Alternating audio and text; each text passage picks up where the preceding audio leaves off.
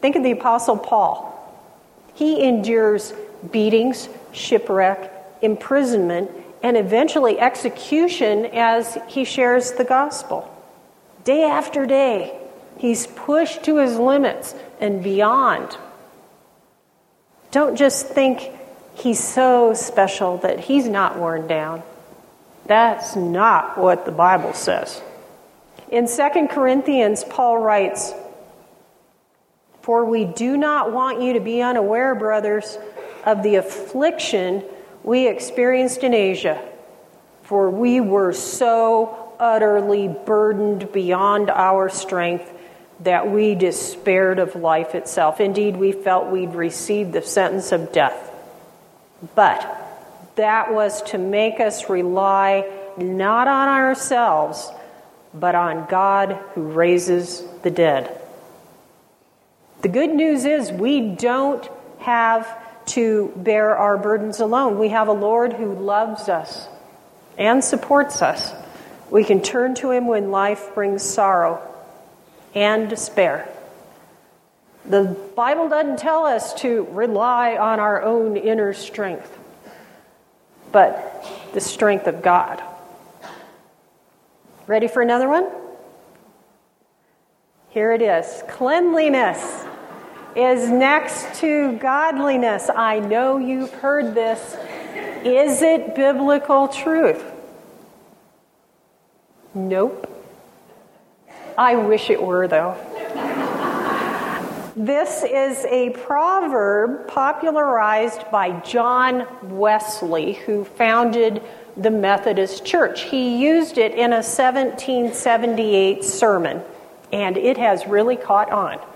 It is not, however, found in the Bible. In Matthew 15, the Pharisees confront Jesus with charges that his disciples do not wash their hands before eating. That was the tradition of the Pharisees. There was no instruction in Scripture that everyone should wash their hands before eating, but the Pharisees had made their traditions into new law. Jesus answers them forcefully. He actually points out that they should be more worried about the sin on their hearts than the dirt on someone else's hands.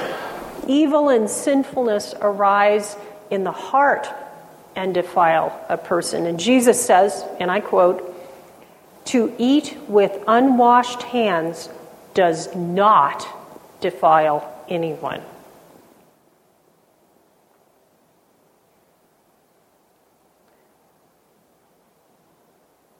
Okay, so I really want you to think about this one. God's love is unconditional, and so everyone goes to heaven. Do you believe this? Probably the most beloved passage in Scripture is John 3:16. How does it begin? Good. "For God so loved the world that he gave his only Son." If you only read that opening, you might be moved to agree with the statement. But that's not the whole sentence. There's a comma, not a period, after "for God so loved the world that he gave his only Son." Do you know the rest of it? Here's John 3:16-18. "For God so loved the world that he gave his only Son, that whoever believes in him should not perish but have eternal life. For God did not send his Son into the world to condemn the world, but in order that the world might be saved through him. Whoever believes in him is not condemned, but whoever does not believe is condemned already, because he has not believed in the name of the only Son of God." This is an important point. God's love and the salvation he offers has a condition. The condition is you must put your faith and trust in Jesus. Jesus himself tells us in John 14:6, "I am the way and the truth and the life. No one comes to the Father except through me." Now, the next thing I'm going to say is important. God willingly accepts you, regardless of your past sins, if you put your faith in Jesus. So this one's not true either. Because God's love is so rich and deep, it's often used as an excuse to deny hell. However, hell is a reality frequently referenced in Scripture. Jesus often talked about hell.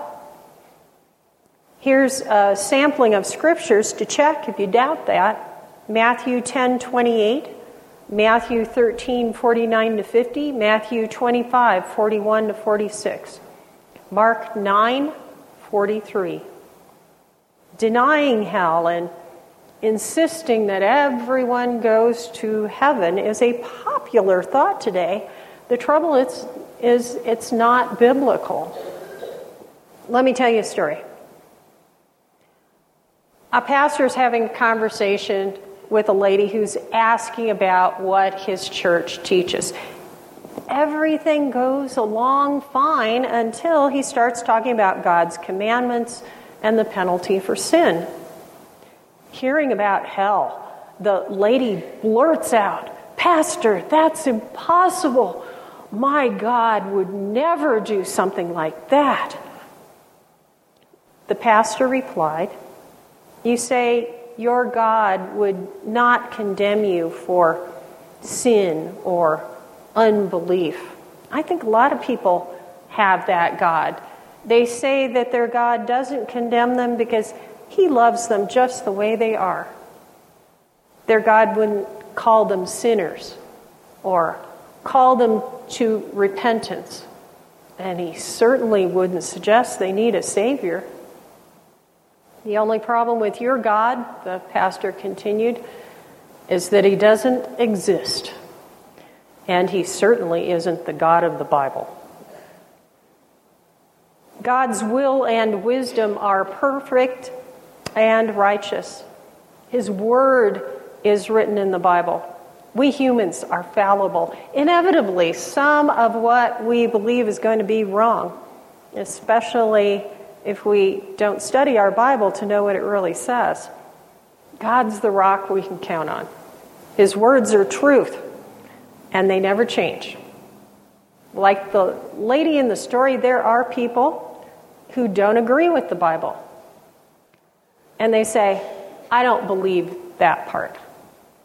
Now, if someone chooses which parts of the Bible to accept or reject, that person does not have God, not God with a capital G, the Creator and Redeemer. What that person has instead is a fantasy of what they want God to be. Through His Word, the Almighty and everlasting God engages you in conversation and has a relationship with you.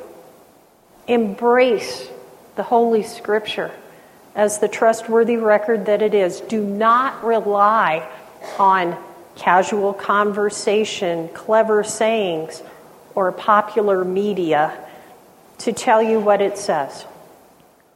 God works through His Word to create faith in the hearts of believers.